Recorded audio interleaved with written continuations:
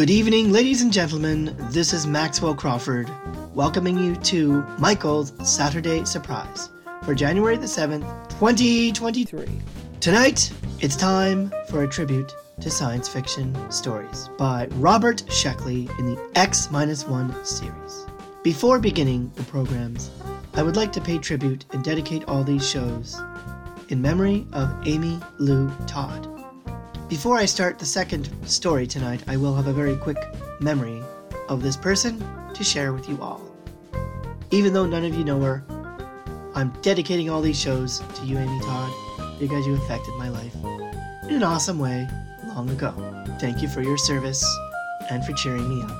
And now, our first story from X-1, called The Skulking Permit by Robert Sheckley, aired on July the 4th, 1957.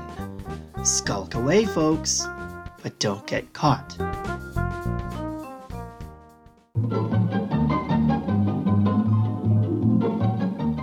This is Walter O'Keefe, inviting you to listen in on the Nightline. Tonight, live the incredible life of ages yet to come, in a time that might be 1,000,000 years from now, on X-1.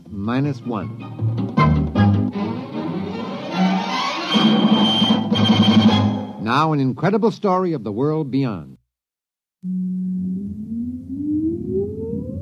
Countdown for blast off. X-5, 4, 3, 2, X-1, fire.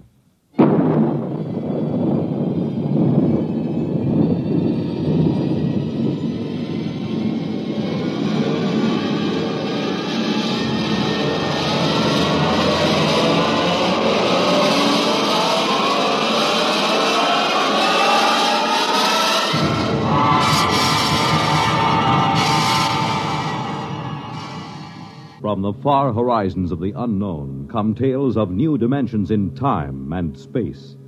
These are stories of the future, adventures in which you'll live in 1,000,000, could be years, on 1,000 maybe worlds.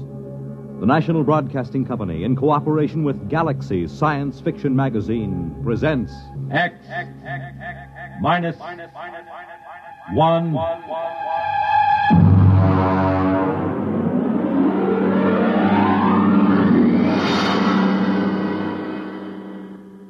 Tonight's story, Skulking Permit by Robert Sheckley. But first, hear this. Pick up some Pabst Blue Ribbon. Take it home, chill it, then put it to this test. Have a glass of Pabst with your meals for the next several days. You'll find Pabst Blue Ribbon makes most everything taste better, that it adds zest and sparkle to any meal. Try it. The bright, modern taste of Pabst Blue Ribbon is good anytime and wonderful with meals. Pabst is the name. Made by Pabst Brewing Company, Milwaukee, Wisconsin.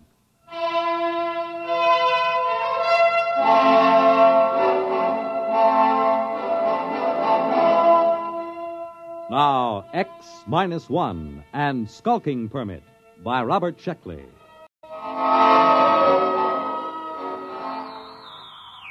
August 16th, year 2204. To Central Colonial Administrative Authority, Alpha Centauri Sector.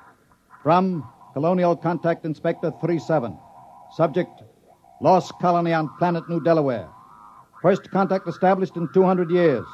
And proceeding on overdrive for personal investigation.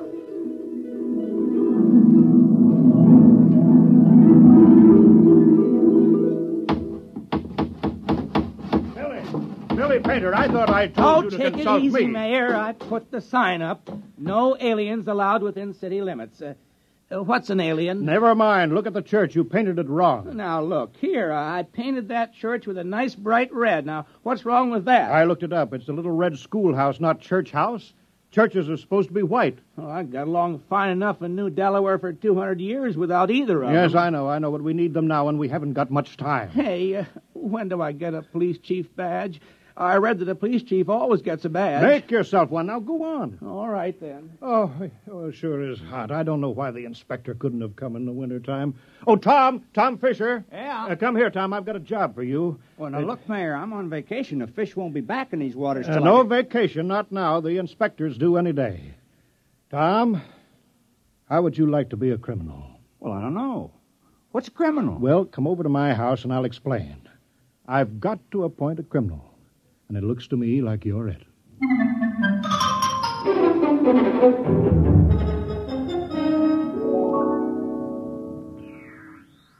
New Delaware. New Delaware. Do you hear me, New Delaware? Come in immediately. Yes, we hear you. This is Colonial Inspector 37. You of New Delaware are still a colony of Earth and subject to our laws. Do you acknowledge that status? Oh, yes. Yes, we called a town meeting last night and we talked it all over. We're still loyal to Earth. Excellent. That saves us the trouble of sending an expeditionary force to reconquer you for Imperial Earth. Imperial? Well, that's funny. All the books talk about Earth as a united democracy. A lot can change in 200 years. You realize, of course, there is room for only one intelligent species in the universe, man. All others must be suppressed, wiped out. We can tolerate no aliens. I'm sure you understand, General. I'm not a general. I'm a mayor. You're in charge, aren't you? Yes. Then you're a general. Be sure you're running an Earth colony, General, with no radical departures from the norm, such as free will, free love, free elections, or anything else on the prescribed list. Get your colony in order, General. Yeah. You see how it is, Tom? Now, about your job, Tom, I'm appointing you town criminal. Well, I don't see why there has to be a criminal. All the books say so. The criminal is as important as the postman or the police chief. He works against society. If you don't have people working against society, how can you have people working for it? I don't want to do it. Oh, now be reasonable, Tom. When this inspector comes, how can I hold my head up and tell him we don't have any crime? Don't you see that? Right there, the whole thing falls through. He'll see that we're not truly Earth-like. We're faking it. We're aliens. And you heard what he said about being rough on aliens. Well, yeah. But why me? Now, I'm supposed to have vacation now that the fishing season's over. Never mind. You're our criminal. Here, I've got this paper all made out for you just to make it legal. Skulking permit. Know all men with these presents that Tom Fisher is a duly authorized thief and murderer. He is hereby required to skulk in dismal alleys, haunt places of low repute, and break the law. What's law? Well, I'll let you know as fast as I make them up. All Earth colonies have law. But what do we do? Well, you steal and kill. Look, I'll give you a couple of books on it, Tom. Steal as much as you like. One murder should be enough. Don't overdo it. Well, that doesn't sound sensible. Well, somehow. you can work up to it. Why don't you start off easy-like by haunting a place of low repute?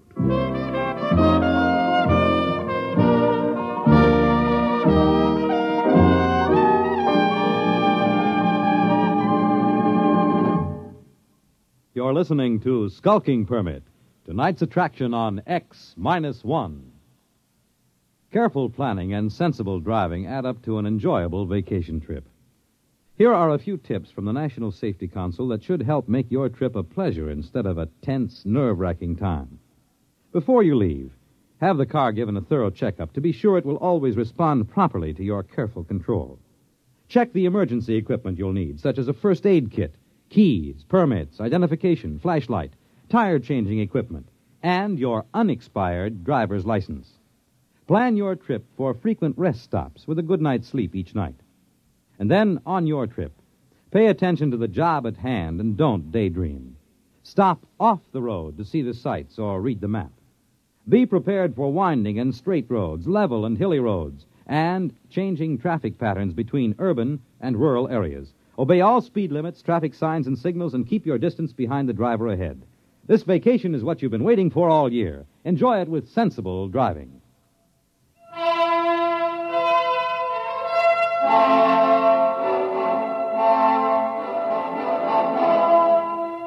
Now, back to Skulking Permit on X-1. Miss Filling. Hey, how come you ain't out thieving now, Tom? Oh, I'm planning. My permit says I have to haunt places of low repute, and that's why I'm here. Oh, this ain't no place of low repute. Well, you serve the worst meals in town. Oh, I know. My wife can't cook, but there's a friendly atmosphere here. Folks like it. Tom, now, just a minute there. Oh, hi, Billy. What do you have? I'm on official police business. Now, Tom, what are you doing with that beer? Drinking it. Tom, I think you were planning on stealing it. You're a suspicious character. I think I'd better lock you up for further questioning. No, Billy, what are you doing? I'm doing my duty, Mayor. Tom here is looking mighty suspicious. The book says... I know what the book says. I gave you the book. You can't go arresting Tom, not yet. Huh? Acting suspiciously isn't a crime. All right. But I was just trying to do my job. I'll still get you, Tom. Remember, crime does not pay. Crime doesn't... Hey, that's a real slick way of putting it, isn't it? I thought it was kind of catchy. I read it in the book.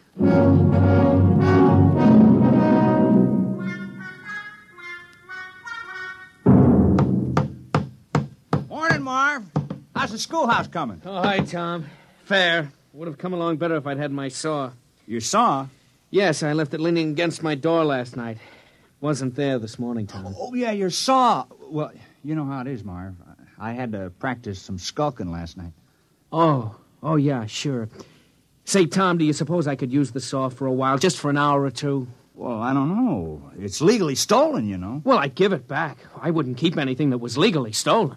Well, it's in the house with the rest of the loot. Okay, I'll go borrow it then. Tom, I've been looking for you. Oh, morning, Mayor.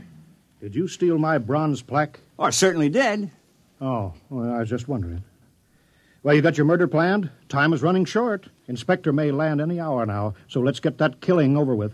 Oh, well, then, I guess I'll kill George Waterman. Why? Why? Why not? What's your motive? Well, I thought you just wanted a murder. Who said anything about a motive? We can't have a fake murder. On Earth, every murderer has a motive. Oh, well, I don't like the way George walks. Never did, and he's noisy sometimes. No, that might be good enough for a crime of passion, but you're a legal criminal, Tom. You're ruthless and cold-blooded and cunning. You can't kill someone just because you don't like the way he walks. That's silly.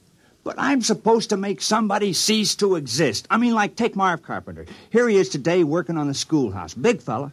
Now, if I kill him, well, he wouldn't work anymore.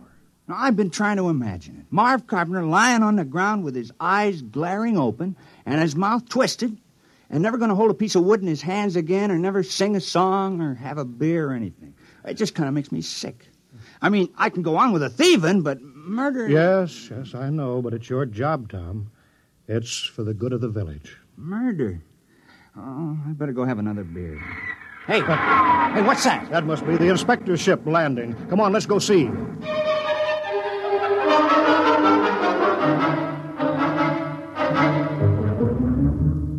Perimeter guard advance. Sidearms to be worn at all time. And guards at battle stations. Welcome to New Delaware. Thank you, General. I'm the inspector. This is Mr. Grant, my political advisor. Is this the capital of the colony? Well, I'm afraid there's only one village on the whole of New Delaware. Only one? Grant, I told you when we surveyed the planet we were wasting our time. Patience. We're ready, General. Let's inspect your village.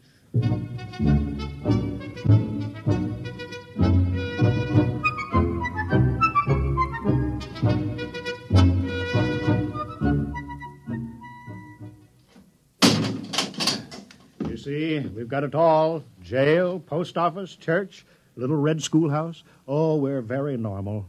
Very earthly. Grant, this place is worthless. No smelting, no heavy industry, no atomics, no taxation, Oh, they don't have anything. They'll be downgraded at the next colonial board. Why, this place is a utopia. It's subversive. We ought to blow it right out of the sky. Now, don't be despondent, Inspector. New Delaware has a very important commodity for us. What? You saw them, hulking peasants, nothing but farmers. Yes, strong, healthy farmers. Good cannon fodder. But... Oh. Let me take over. General. Yes, sir? How many able young men are there in the village between the ages of 15 and 60? Why? You see, General, Imperial Earth is engaged in a war. The colonies in Ding 4 are revolting against the authority of Mother Earth. Oh, I'm sorry to hear that. We need good, healthy fighting men. Our reserves are depleted. We wish to give all loyal colonists a chance to fight for Mother Earth. We're sure you won't refuse. Most colonies welcome a little conscription. Cleanses the blood. Reduces crime. Crime? Oh, I thought that would come up. We've taken care of that. I appointed... You see, Grant? 60, 70, perhaps 100 recruits. Not such a waste of time coming here after all.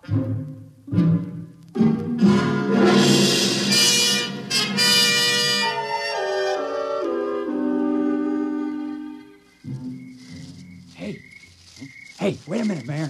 Oh, hello, Tom. What are you doing? Well, you said there had to be a murder, so No, wait just a minute. Look, I didn't mean me. It can't be me. You haven't any motive. Well, I've been pretty sore about you appointing me town criminal. Look, it was the mayor who appointed you, wasn't it? Well, sure. Well, then, look, I'm not the mayor anymore. I'm a general. Look, you see, stars, gold braid. Well, what's that got to do with it? Well, you missed the ceremony this afternoon, Tom. The inspector said I had to wear a general's uniform. It was a very friendly ceremony. All the Earthmen were winking at me and each other. Oh, congratulations. But you were the mayor when you appointed me criminal, so my motive still holds. Yes, but killing a general isn't murder. It's mutiny. Oh, well, I'm sorry. Oh, that's all right, Tom. It's just that I've read up on it and you haven't. Well, I better get back. The inspector wants a lot of the men he can draft. Are you sure this murder is necessary? Oh, yes. Yes, absolutely. Just not me.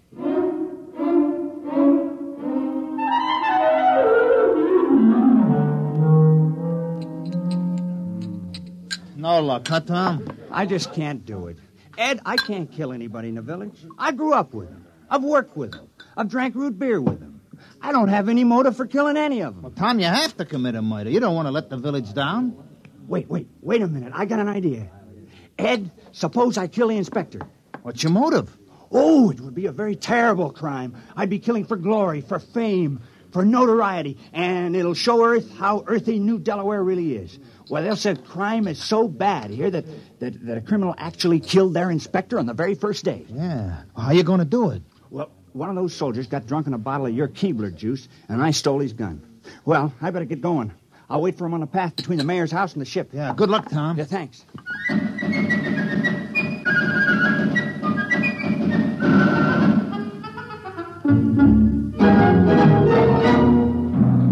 Cut, 2, 3, 4. Cut, 2, 3, 4. Keep in line there. What a sloppy crew, all their feet. Still, it's a nice night's work. With those landing parties dying like flies, we can use every new man we can get. Shh! Don't say that. What? Are you afraid the mayor will hear me? Don't be ridiculous. It's a completely passive population, sheep-like, obedient. But wait till those sergeants get hold of them at the base. They'll whip them into first-class fighting men in no time. Halt! Stand and deliver! Why, it's Tom. Hands up, Inspector. I got you covered. Now, the rest of you, drop your guns and move out of the way. What? Now, see here. Now, go on. Now, drop those guns. What's the meaning of this? And who are you? Tom Fisher. I'm the town criminal. I'm going to kill the inspector. Now, please move out of the way. Criminal? So that's what the mayor was prattling about. Now, I know we haven't had any murders in 200 years, but I'm changing that now. Move out of the way. Well, I suppose I'd better get out of the line of fire, eh? Now, wait a minute, wait. Now, don't move. Now, I know just how to do it. I've been thinking about it. I'll push this button and you'll die. Now, you'll fall down on the path, and your eyes will be open and your mouth twisted, and no air going in and out of your lungs, and no beat to your heart. And I can't do it. Here's your gun. Take it. I don't want it. Quick, after him. Sergeant, have the entire ship's company turned out. General, I want all your people out looking for him. Shoot on sight. Kill him instantly. Oh, we couldn't do that. Although we appreciate the compliment. What? That man's a... He's a criminal, yes. That's what I'm trying to explain. I appointed him. We had to have one. You what? You mean you had no criminals? Well, No, I'm afraid not. I'm terribly ashamed. You see, we knew how uncivilized we were, and that's why we did it. I'm dreadfully embarrassed that Tom couldn't handle the job. Why did you give the assignment to that particular man? Well, I figured if anyone could kill, Tom could. He's a fisherman, you know. It's pretty gory work. And he wasn't able to kill the inspector? Well, we just haven't had to kill anything for 200 years except fish. The only animals on New Delaware are small grass eaters, and they're not good to eat, so we never kill any of them. And the rest of you would be equally unable to kill? We wouldn't even get as far as Tom did. I want that man found and... Forget about it, Inspector. What? We'd better get away from here. You want men in our army who can't kill? Think of it. The morale problem. The possibility of infection. One man in a key position endangering a key ship, or maybe a whole fleet, because he can't kill. It isn't worth the risk, Inspector. Yes, sir. I see what you mean. Order your troops to get back to the ship. We'll take off at once.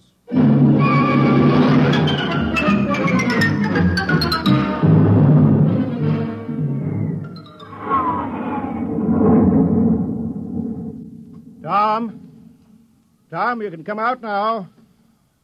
Tom, they're gone. He's hiding around here somewhere, Mayor. Yeah. Tom? Oh, Tom. Here I am. I'm sorry I bungled it. I guess I won't be needing my skulking permit anymore. No, I guess not. Well, we did our best. I had the chance, and then I let you all down. Oh, Tom, it's not your fault.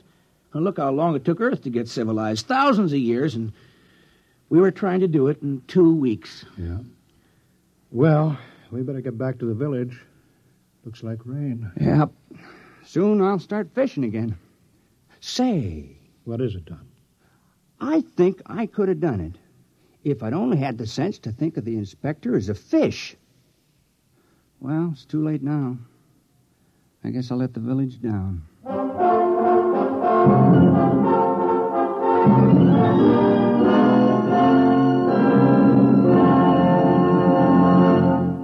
Fred Collins again, and I'll have a word for you on tonight's X-1 in a moment. This is Bob Haynes speaking to you from somewhere in the Caribbean. I am aboard a UDT personnel landing craft. That's the Underwater Demolitions Team. We are right now on our way out to rendezvous with United States submarine Sea Lion. Monitor took you there. Some men go over Niagara Falls in a barrel. Some people sit on top of flagpoles. But we have a man by the name of Raja Phillips from India who is buried alive right in the center of a furniture store here in Owensboro, Kentucky. And Monitor took you there. Big events, little events, offbeat events, comedy, music, news, and sports. They're all part of the top variety of entertainment Monitor brings you all weekend long. This is Frank Blair inviting you to join us on Monitor every weekend and Friday nights, too, on most of these NBC stations. You have just heard X-1, presented by the National Broadcasting Company in cooperation with Galaxy Science Fiction Magazine, which this month features Blaze of Glory by Robert Silverberg. Galaxy Magazine on your newsstand today. Tonight, X-1 has brought you Skulking Permit, a story from the pages of Galaxy written by Robert Sheckley and adapted for radio by Ernest Kenoy. Featured in our cast were Richard Hamilton, Wendell Holmes, Dean Almquist, Mandel Kramer, Ted Osborne, Santos Ortega, and Bob Hastings. This is Fred Collins. X-1 was directed by Daniel Sutter and is an NBC Radio Network production.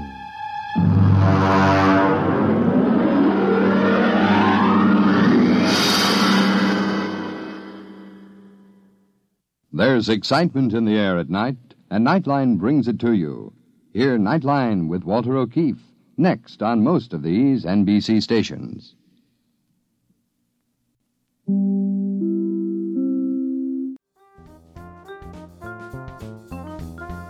Well, that was Skulking Permit by Robert Sheckley in the X-1 radio series, aired on July the 4th, 1957. Here's a very quick memory that I would like to share with you all.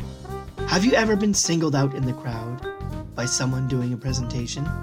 Well, I was, and it was an awesome experience, and unexpected. Amy Todd periodically did assessments for me to get computers, Braille and Speaks, and things for school. Long ago, in the 90s. Picture this. It's around early 2003 or 2004, whatever year it was, and our Low Vision Social and Support Group in Windsor was just starting. We were finally a chapter of the Canadian Council of the Blind, and we traveled in style to a conference held in Hamilton.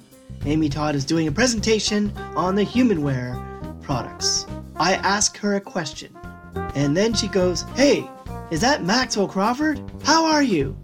Before you know it, I'm standing up facing her, and she's talking to me for at least a good 3 minutes? 5 minutes? Maybe.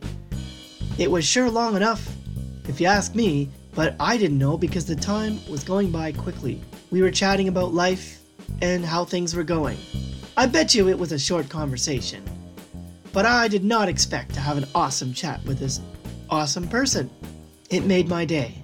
It made her day.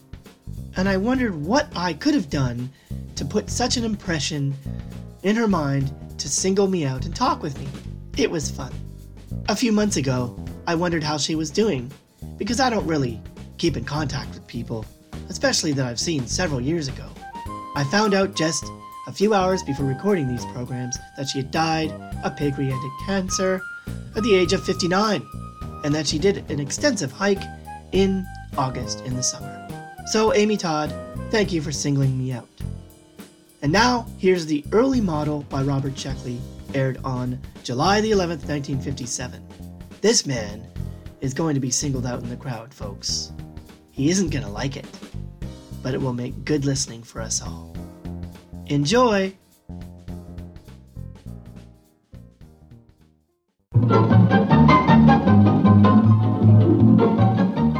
This is Walter O'Keefe, inviting you to listen in on the Nightline. Tonight, live the incredible life of ages yet to come, in a time that might be 1,000,000 years from now, on X-1.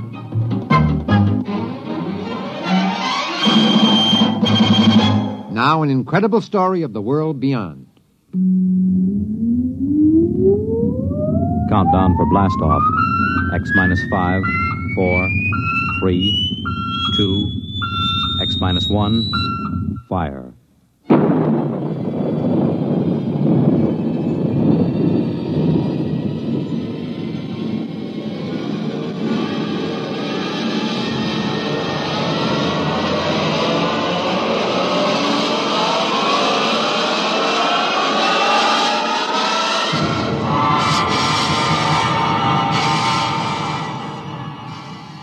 From the far horizons of the unknown come tales of new dimensions in time and space. These are stories of the future, adventures in which you'll live in 1,000,000, could be years, on 1,000 maybe worlds. The National Broadcasting Company, in cooperation with Galaxy Science Fiction Magazine, presents X-1.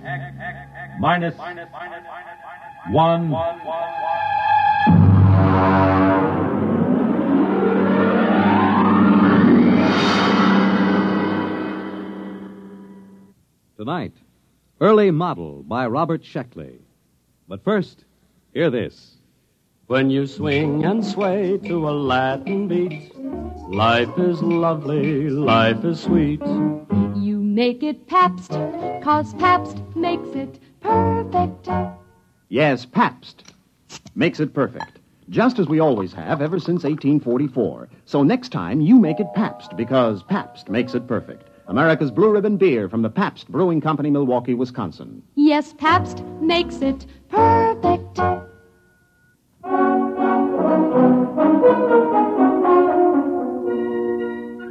Now, X-1 and the Robert Sheckley story, Early Model. Of course, Professor Sliggett claimed the trouble was that the Protec was an early model, but then he invented it. He sprung the thing on me just before I took off for my scouting contact mission to Tells 4 in the Betelgeuse sector. Here, Bentley, put this on. Well, what is it? A new model. It's called a Protec. What's it for? Now, you'll wear it on your mission. Now, look, Sliggett, I already have to carry enough equipment to give varicose veins to an elephant. Linguicine, that's 22 pounds. I can't do without it, or I can't translate native languages. Concentrated food, water, subspace radio, weapons, medical kit. Now, how much does this thing weigh? 72 pounds. Try it on. Look, I won't promise It to fits take... right on your back. Here, I'll snap the harness. Fits fine. It digs into my back. There's a sharp thing back That's there. the sensory link. It has to be at that angle. But my We're back... working on the problem. Now, don't worry. What does it do? Protec is a perfect protection for initial planet contact. There are pseudoprotein computer banks and an Anderson-Woodward force field projector. Wherever the Protec senses danger... look, I'll show you. I take this slide rule and swing at you. Hey, where did everybody go? Who turned out the lights? Hey, Sliggett, where am I? Sliggett! Get me out of here! Sliggett! What happened? The Protec went on. It encased you in the AW force field. I released by master control. You can turn it off with this button on your chest. Perfect. Perfect. Yeah, but 73 pounds. Well, this is an early model. I've used every weight-saving device possible, but unfortunately, early models are always a little bulky. All right. How do I take it off? I'm not going to tell you. Huh? We're not going to take chances of having valuable equipment discarded just because it might be a little uncomfortable. Bentley, you're going to an alien planet. It's necessary that you be protected at all times. Look, I've got enough sense to figure out when to wear this thing. Yeah, suppose you find the natives seemingly friendly. You'd want to take off this heavy, uncomfortable protect. But suppose you misjudge their attitude. Sligert, I can take care of myself. That's what Atwood said before he left for Atopus 3. We never heard from him. Bentley, can you turn a knife thrust from the rear? Have you got eyes in the back of your head? Protect has. We're not going to risk $8 million worth of equipment just because you might be uncomfortable. Suppose it blows a fuse or pops a wire. We've got triple everything, with a power supply good for a century. Bentley, after this field test, the Protect will be standard equipment for all explorers. Well, all right. I'll try to get used to it. But it feels like I'm carrying a 72-pound monkey on my back. I carried it for 6 weeks on the way to Tells 4. And the added weight loused up my coordination in landing, so I burned out about 7 acres with backlash from the braking tubes. The radio receiver buried in my ear itched, and my back was rubbed raw from the carrying straps. I piled on my linguisine and the other equipment and staggered out. My instructions were to fraternize with the Aborigines and establish a trade pact if possible. I found 2 of them standing outside the tail fins when the hull had cooled enough to get out. They were bipeds, orange-skinned with thick, short tails, and they were armed with stone axes and clubs. I stepped out of the lock, and they started talking fast. I realized I hadn't turned on my linguisine, so I tuned it in and threw the switch. I dare say it's a manifestation of some supernatural quality, eh, Wassel, old chap? Without a doubt, old man.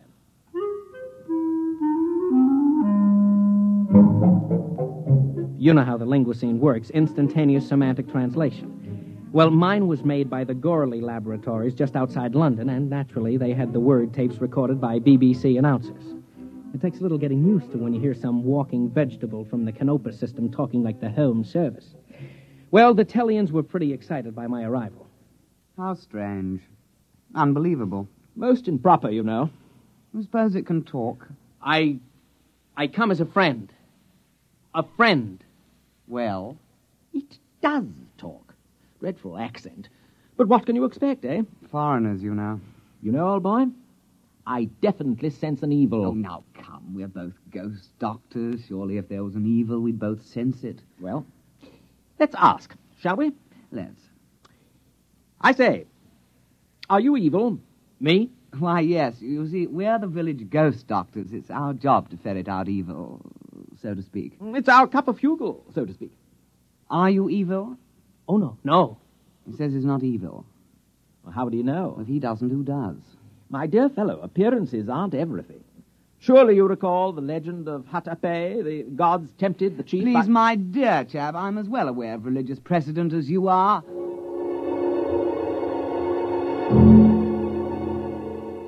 The 2 of them stood there, lashing their orange tails, accusing each other of heresy.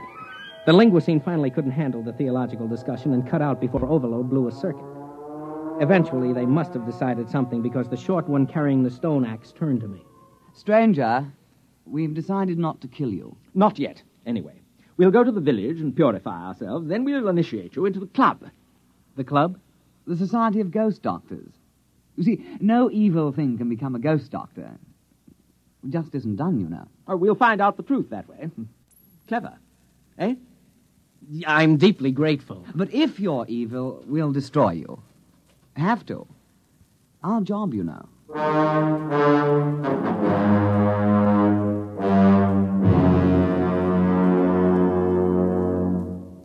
You are listening to Early Model, tonight's attraction on X-1.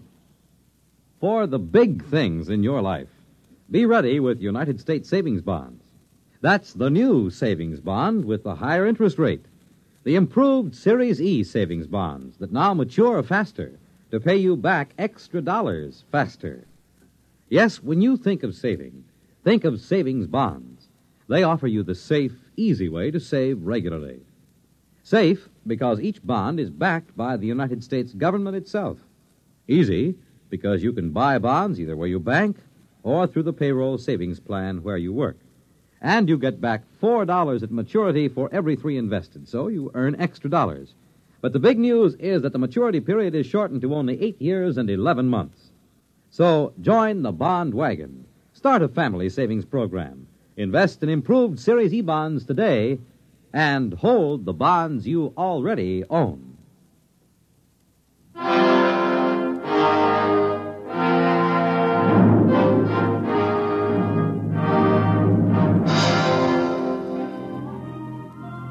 Now, back to X-1 and tonight's story, Early Model. Sliggert. Calling Professor Sliggert at home base. Come in. Go ahead, Bentley. Report.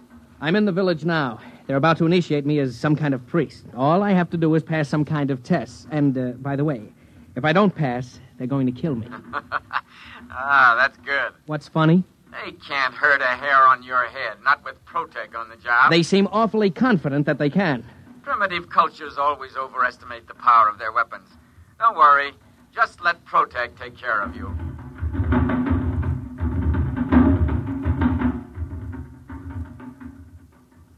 Go ahead, old boy. It's purified ceremonial food. But I can't. Why not? We purified with 7 sprinklings of strychnine, according to ritual. It's a taboo. I'm only allowed to eat my own supplies. A tribal taboo, you know. How primitive. Positively pagan. Well, shall we get on with it? We'll dispense with the written exam and get right down to the oral. Tell me, what do you think of evil? Well, it isn't good. Ah. Well put. Well, in that case, you have no objection to receiving the sacred and very holy spear that Cran Clou brought down from the abode of the small gods, the brandishing of which brings good on a man? Oh, I would be honored to receive it. Very well, then. The ceremony can commence.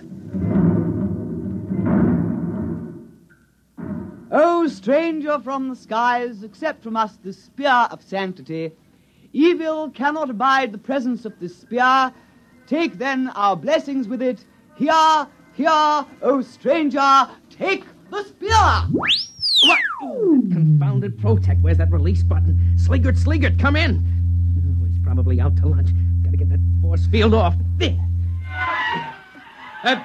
Listen, I'm terribly sorry, Begin but the purification dirge. We are in the presence of evil spirits. Oh, no, I can explain. You cannot accept the sacred spear. Well, you see, I've got this protective device, sort of like a shield, you know? It doesn't like spears. It doesn't trust them. You couldn't give me a sacred gourd? Nonsense. Who ever heard of a sacred gourd? Poppycock. Look, you'll just have to take my word for it. I'm not evil, really. Scout's honor. Our course is clear. Transparent. We won't kill you at once.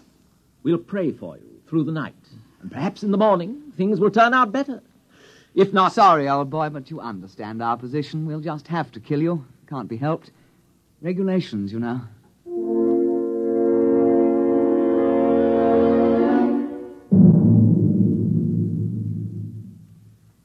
Yes, Bentley, I understand. Well, primitive people are notoriously treacherous. They might have stabbed you with the spear. Look, Sliggert, I'm positive there was no such intent. After all, you have to start trusting people sometime. Not with $1 billion worth of equipment in your charge. Don't you understand? The Protec wouldn't let me accept their sacred spear. That means I might be evil. Now, what if I can't pass the initiation test tomorrow? Look, tell me how to take it off. Oh, no. We want you back alive. There's no way they can hurt you through the Protec field. Now, try to have a little faith.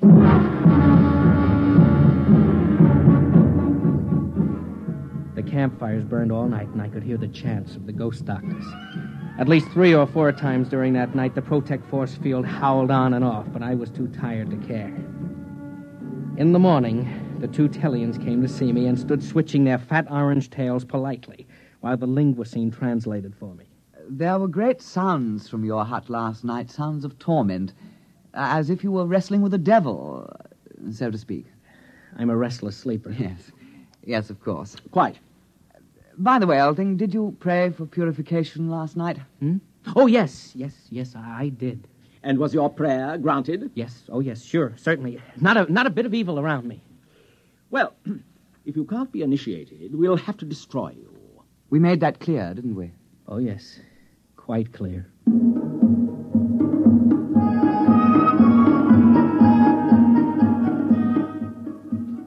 The initiation ritual took the whole day. It was sort of a cross between a Shriners' convention and a performance of Das Rheingold at the Met. Luckily, no one tried to hand me a ceremonial spear or point a club in my direction, so the Protec kept its grimy force field to itself. Finally, around supper time, the Tellians pounded the last tail on the ground, and everyone stopped and paid close attention. Oh, brothers, this alien has come across the vast emptiness to be our brother. With this initiation, we purge him of evil and make him one of us. Brother, now you are a ghost doctor with all the privileges and perquisites pertaining thereto. And in friendship, I extend to you the claw of friendship. Well, thanks. We have only to shake claws, and the ceremony is concluded. All right, brother. Give me some skin. Slip me 7. No, listen, turn it off. He just wants to shake hands. You're spoiling everything. Off. Now, where's that button? Off! Evil. Well, there it is, you know.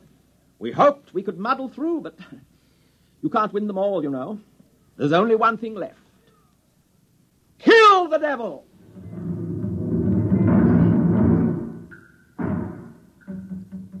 About 30 of the Tellians heaved stone spears at me, and naturally I disappeared inside the Anderson-Woodward force field, and the spears rattled off the whining, coruscating power sphere.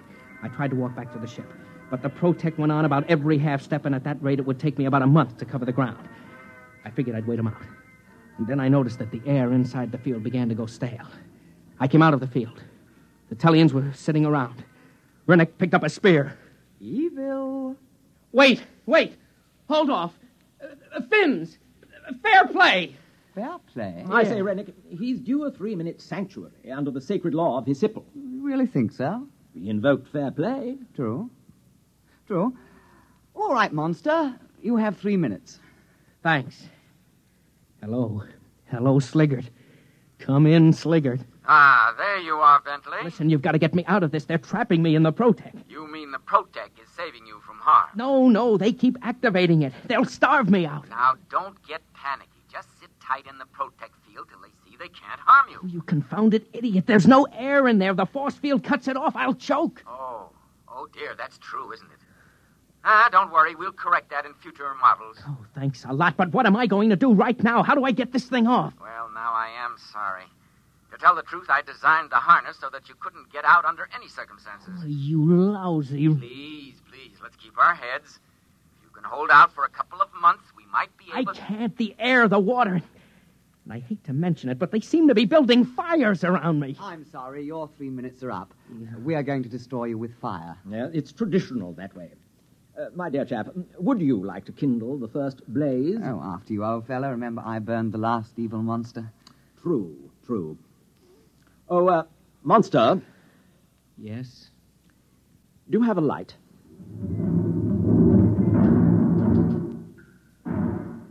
I knew I was cooked, one way or the other.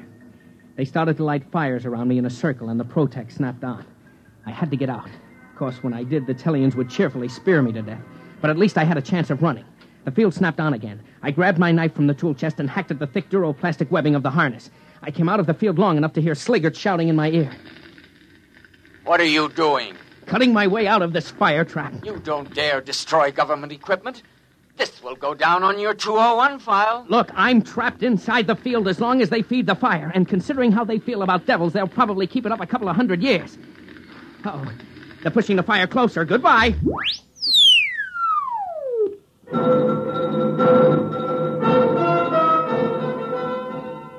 I tore at the straps with my wire cutters and knife. I could only work when the field was off. The Protec protected itself.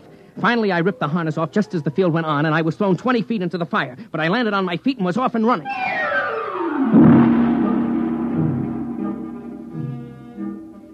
It took the Tellians just 100 yards to catch up and gently lay a stone club along the side of my head.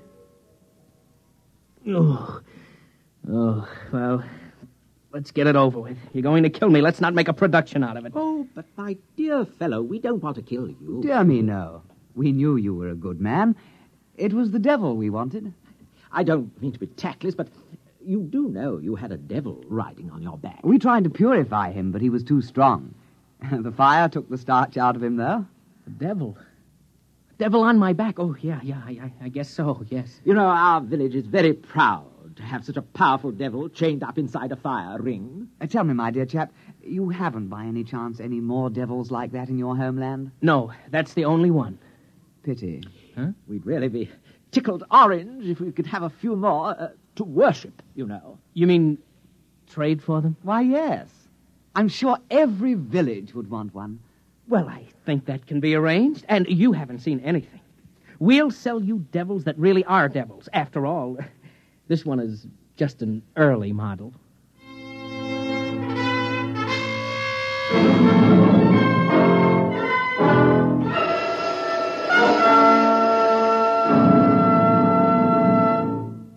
Fred Collins again, and I'll be back to tell you a word about tonight's X-1 in a moment.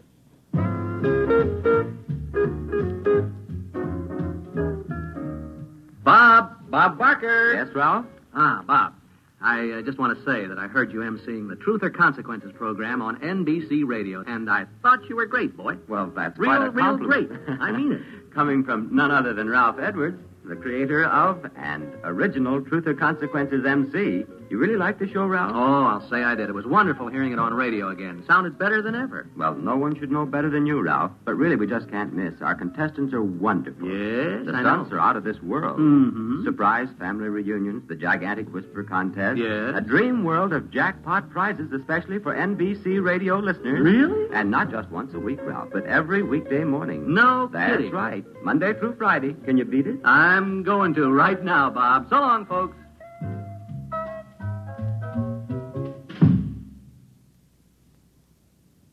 You have just heard X-1, presented by the National Broadcasting Company in cooperation with Galaxy Science Fiction Magazine, which this month features Make Me an Offer by Con Blomberg. Galaxy Magazine on your newsstand today. Tonight, X-1 has brought you Early Model, a story from the pages of Galaxy written by Robert Sheckley and adapted for radio by Ernest Kenoy. Featured in our cast were Bob Hastings, Joseph Bell, Anthony Kemble Cooper, and Alastair Duncan. This is Fred Collins speaking. X-1 was directed by Daniel Sutter and is an NBC Radio Network production.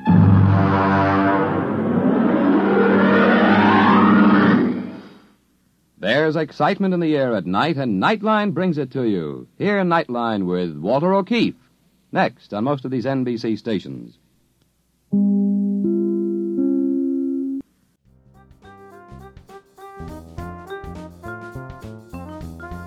Well, folks, that was the Early Model from X-1 and aired on July the 11th, 1957. How did you like that crazy British accent? I thought that was pretty funny. Well, folks, we got one more story coming your way by Robert Sheckley from the X-1 series. Here is The Native Problem, aired on September 26, 1957. Enjoy, but don't squirm if you can help it.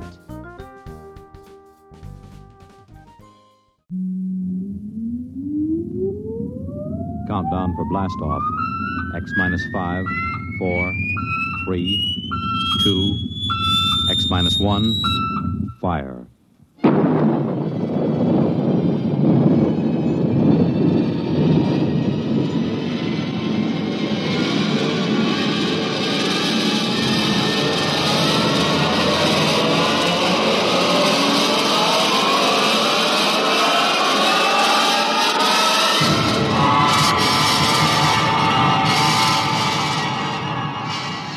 From the far horizons of the unknown come tales of new dimensions in time and space.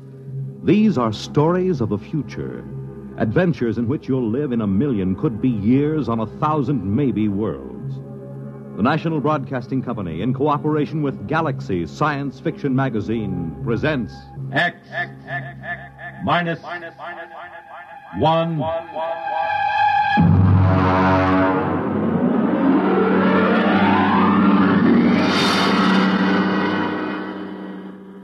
Tonight, The Native Problem by Robert Sheckley. But first, hear this. This is Marion Baker of Atlanta, Georgia. As a teacher, there is a problem that I feel quite acutely. I know most of you think I'm speaking of low salaries or inadequate school facilities. True, both of these situations should be remedied. But actually, what I would like to speak to you about is something which should be quite close to you as parents. Each day in your community, there are quite probably children who will miss valuable days in school simply because of preventable illnesses.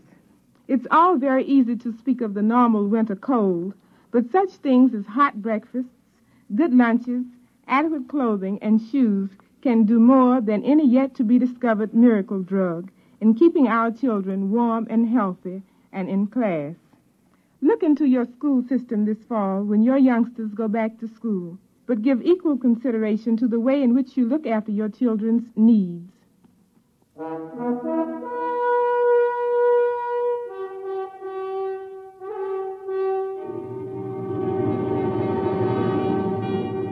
Now, X-1, and tonight's story, The Native Problem.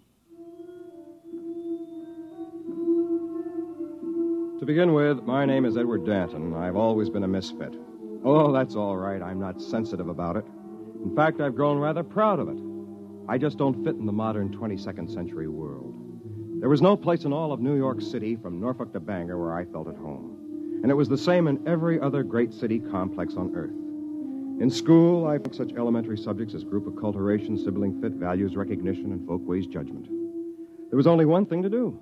As practically every misfit in the past century had done, I decided to migrate to deep space and find a place where I could call my soul my own. I told my best friend Al Trevor of my plan. Good night. You're really going, Ed? That's right, Al. Just as far from the solar system as I can get. But why, man? You've played 12-handed bridge with me, Al. You know what a dope I am at mass dancing. I'm a misfit. I want to get away. And it's not like in the days when the ships used the old Michelson drive.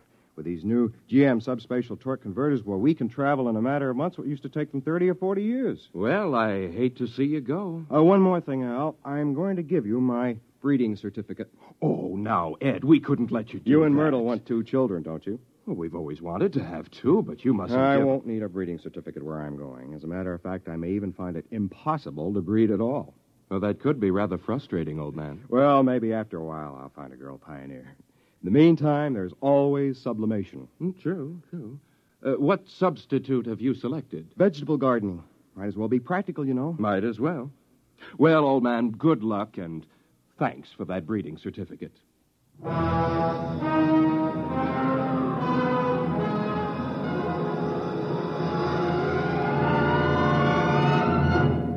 next day, I took off for the stars on a government ship. The spot I picked was out in what they call the New Territories. The planet I finally settled for was ideal. A calm, watery place dotted with fertile islands, blessed with a mild, uniform climate, and absolutely uninhabited. When they left me there, I took formal possession and christened the place New Tahiti, for obvious reasons. At first, it was fine. I was busy exploring, growing vegetables, and building a shelter. After that, though, time began to drag. I had to do something. But what? I was marooned on this deserted planet, and it might be years before another Earthship would land here. And then, miraculously, it happened. A ship came out of the skies and headed for a landing on my own private island. It was an ancient Michelson drive job, battered and scored, but bearing a proud legend painted on its nose. The Hutter people, it read. When the ship landed on the beach, I ran out to meet it, forgetting that I must have looked more like a naked savage than a fellow Earthman. Hey, there in the ship! Stop where you are! Welcome to New Tahiti. Boy, am I glad to see you folks. What's the latest news from... Stand back there. Take another step and I'll shoot. What, is something wrong? What's your name? Edward Danton. What's yours? Simeon Smith, military commander of the Hutter people. And this is Jedediah Franker, my second in command. How come you speak English, boy? Me? Why, I've always spoken English. Where are the others? Where are they hiding? There aren't any others. Just me. I see. Father, can't we come out now? No, get back in the ship, Anita. Then I'll watch from here. Say, she's pretty. Your daughter? Huh. What do you think, Simeon? It's what I expected. Ingratiating, fawning, undoubtedly treacherous. Yeah. His people won't show themselves, you notice? Probably waiting in ambush. I think an object lesson is in order. Right. Put the fear of civilization into them. Hey, don't point that gun at me. Father, no, he hasn't done anything yet. This way the others will know we mean business. It isn't right. Let him have it, Jedediah. No, wait! Wait! He's running for the woods. Shoot him, Jedediah. Okay. Shoot him. We've got to teach these savages who's boss.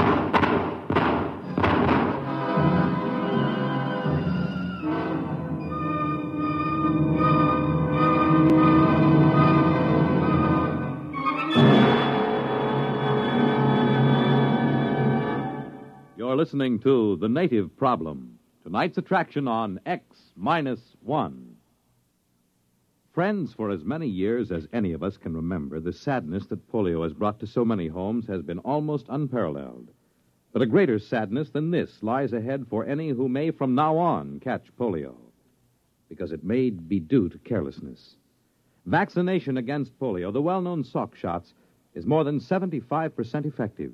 And it's due to such vaccination that there was a drop of 47% in polio cases last year. 5 million have had as much as one shot of the vaccine. And please remember that while the first and second shots are helpful, the third shot is necessary for maximum protection. Now, there's plenty of vaccine, and the doctors are anxious to cooperate. Remember, the end of polio is at hand, but it takes 3 visits to the doctor to lick it. Can you afford not to go?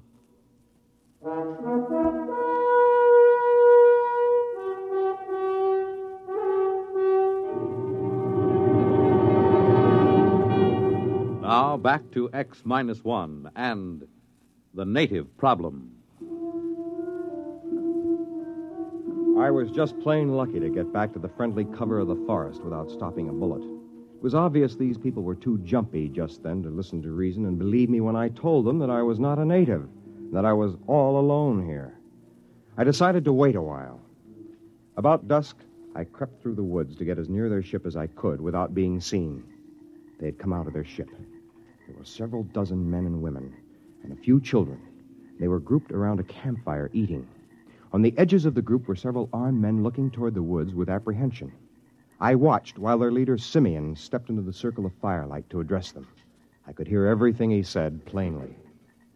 Friends, we have come at last to our long-awaited home, our promised land. Behold, a land of milk and honey, a place of bounty and abundance. Was it not worth the long voyage, the constant peril, the endless search? Yes, it was. However, there is an aboriginal people here, naked and savage, undoubtedly cunning, ruthless and amoral, as aboriginals always are. Of these we must beware. We will live in peace with them if they will let us. No one can tell what goes on in a savage heart. Their standards are not ours. Their morals are not ours. We cannot trust them. We must be forever on guard. And if in doubt, we must shoot first. Remember, land too. This was not going to be easy.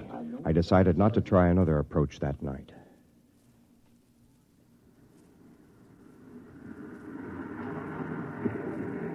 The next morning, as they were bustling about unloading their spaceship, I walked down to the beach and headed straight for them with my hands held out to show them that they were empty.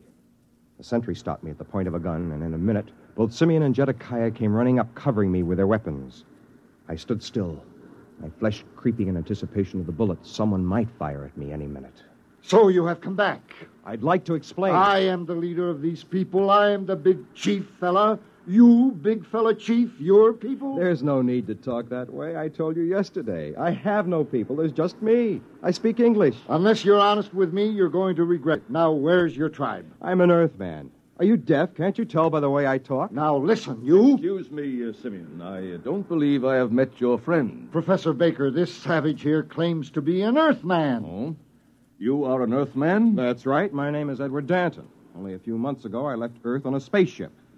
How was it powered? By a GM subspatial torque converter. What do you think, Professor? It's amazing. Truly amazing. His grasp of colloquial English bespeaks a fairly high level of intelligence, which points up a phenomenon frequently met with in savage societies, namely, an unusually well-developed power of mimicry. Our friend Dante as his original uncorrupted name must have been, will probably be able to tell us many tribal legends and myths. Oh, come off it, Professor. I'm an Earthman. No, my poor friend, you are not. Obviously, you have met an Earthman.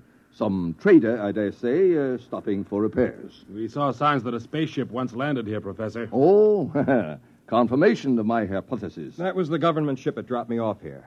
It is interesting to note how his almost plausible story lapses into myth at various crucial points. He claims this ship was powered by a GM subspatial torque converter. Now, this is a nonsense syllabification, since the only deep space drive is the Nicholson.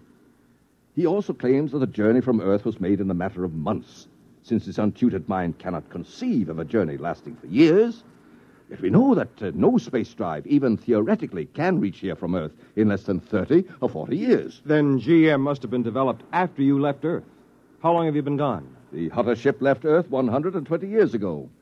We are mostly fourth and fifth generation. Now, come on, Danta. Where's your tribe? Where are they hiding? This is preposterous. What can I do to convince you I'm from Earth? That's enough. We won't stand for backtalk from natives. Where are your people? There's only me. Maybe a taste of the black snake whip will loosen his tongue. Later, Jedekiah. His tribe will come around for handouts. Natives always do. Then let's put him to work. Danta, you can join that work gang over there unloading supplies. No, thanks. I'll go back to... Chief said no back talk. Why are you natives always so bone lazy? You'll be paid as soon as we unload the beads and calico. Now get to work.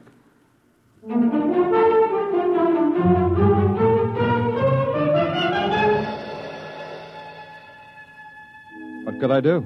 I joined the work gang and unloaded the ship. By late afternoon, we had finished. I sneaked off to sit beside a mountain spring near the ship. In a few minutes, Anita, the pretty girl I had noticed the day before, came and sat beside me.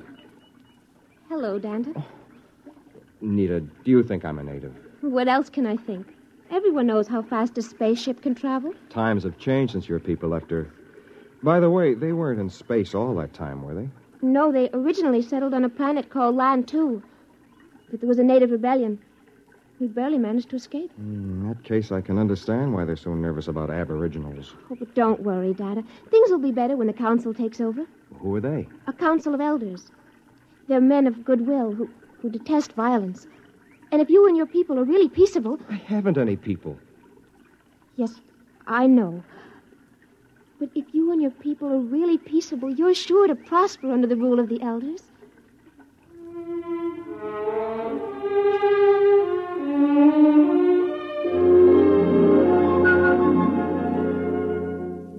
It was no use. I couldn't even convince her. But as we sat together and talked, I began to forget my problems. I was enchanted by her. And I think she liked me, too. After a while, as though it were the most natural thing in the world, she was in my arms, and I was kissing her. What's going on here? Oh, Jedekiah. You're a disgrace to your people. Are you out of your mind, girl? You can't mess around with a dirty native and keep your self-respect. Now, just a minute, you... Shut up! As for you, you've got to learn something and learn it good. Natives don't fool around with Hutter women. I'm going to impress that little lesson on you right here and now. Jedekiah, don't! I've had enough from you. Martha, you struck him. He tried to hit me first. Get up, Jedekiah. You're not hurt. Oh, my jaw. Help! Help! The natives are revolting! Help! Well, that did it. People began to shout and run all over the place. Anita tried to calm them down, but it was no use. I took to the brush just before they turned a machine gun on me. And all that night I hid, while armed parties went crashing through the woods, shouting and firing at shadows. It was a nightmare. There goes one. Quick! They're behind us. Turn the machine gun. Got him! No, they got away. Look! Look there in the trees. Fire, man! Fire!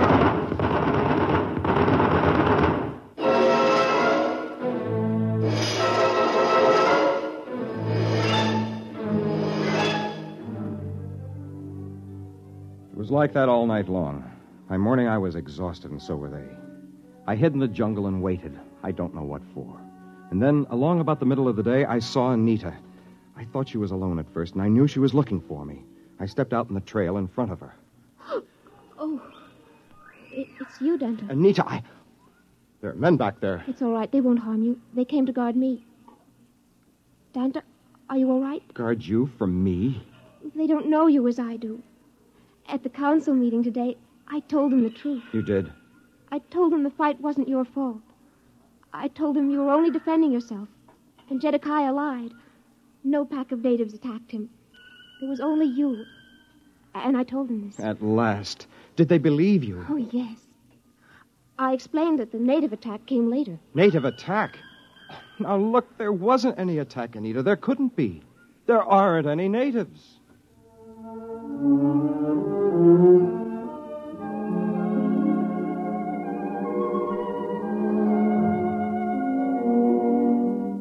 I could tell right then it was no use trying to convince anyone, even the girl I loved.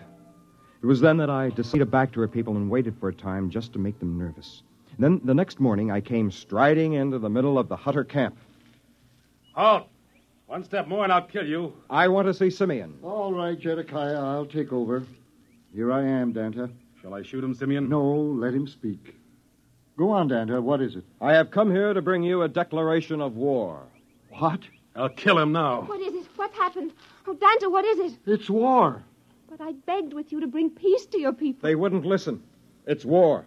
All the tribes are gathering from every outlying island. How many are there? Many thousands, 50 or 60. We will fight to the death. Danta, wait. Surely we can reach an agreement. Why shed all this blood? There is a way. I thought so. What do you want? Equal rights. Yes. What else? That is all. Except, naturally, an alliance between the ruling clan of the Hutters and the ruling clan of New Tahiti. In short, a marriage. Never. We'll fight, even though we're wiped out. We can't. We wouldn't have a chance. Accept, Father. Accept before it's too late. How can I accept? Where could I find a Hutter woman who would sacrifice herself for a marriage like that? Why don't you ask me?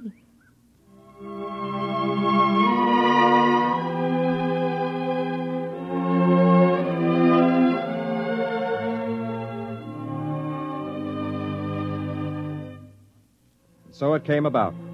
Anita and I were married and were very happy. The Hutters, too, prospered in their new land, and soon they began to build up a thriving new civilization. Anita and I and our family moved to one of the more remote islands, where we weren't so much in the thick of things. Sometimes people would come to see us, and ask me to talk about my people, and I would tell them how they could not stand the white man's civilization, and how they died off, all but me. It always made them feel very guilty, and somehow I liked to watch them squirm. As I said, I've always been a misfit.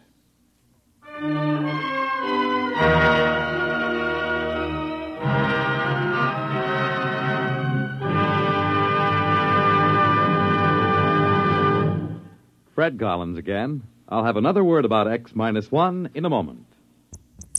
X-1, presented by the National Broadcasting Company in cooperation with Galaxy Science Fiction Magazine, which this month features Break a Leg by Jim Harmon.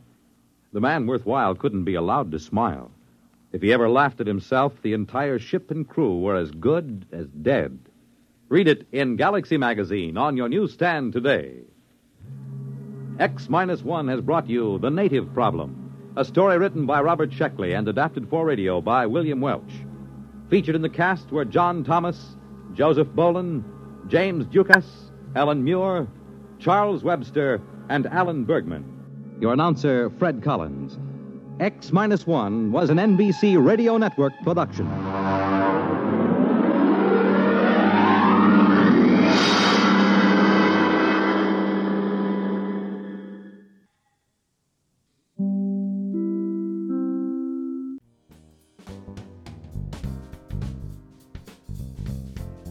Well, folks, that was The Native Problem.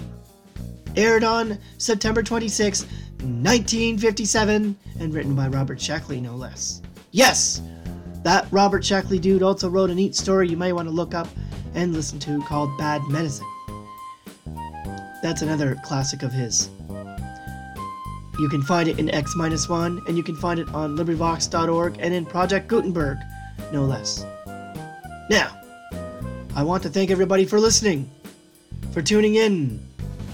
And remember, technology doesn't heal our wounds. Only love and kindness do, and a bit of peace too. So peace out to everyone. Have lots of fun. Peace out and see you soon. Bye now.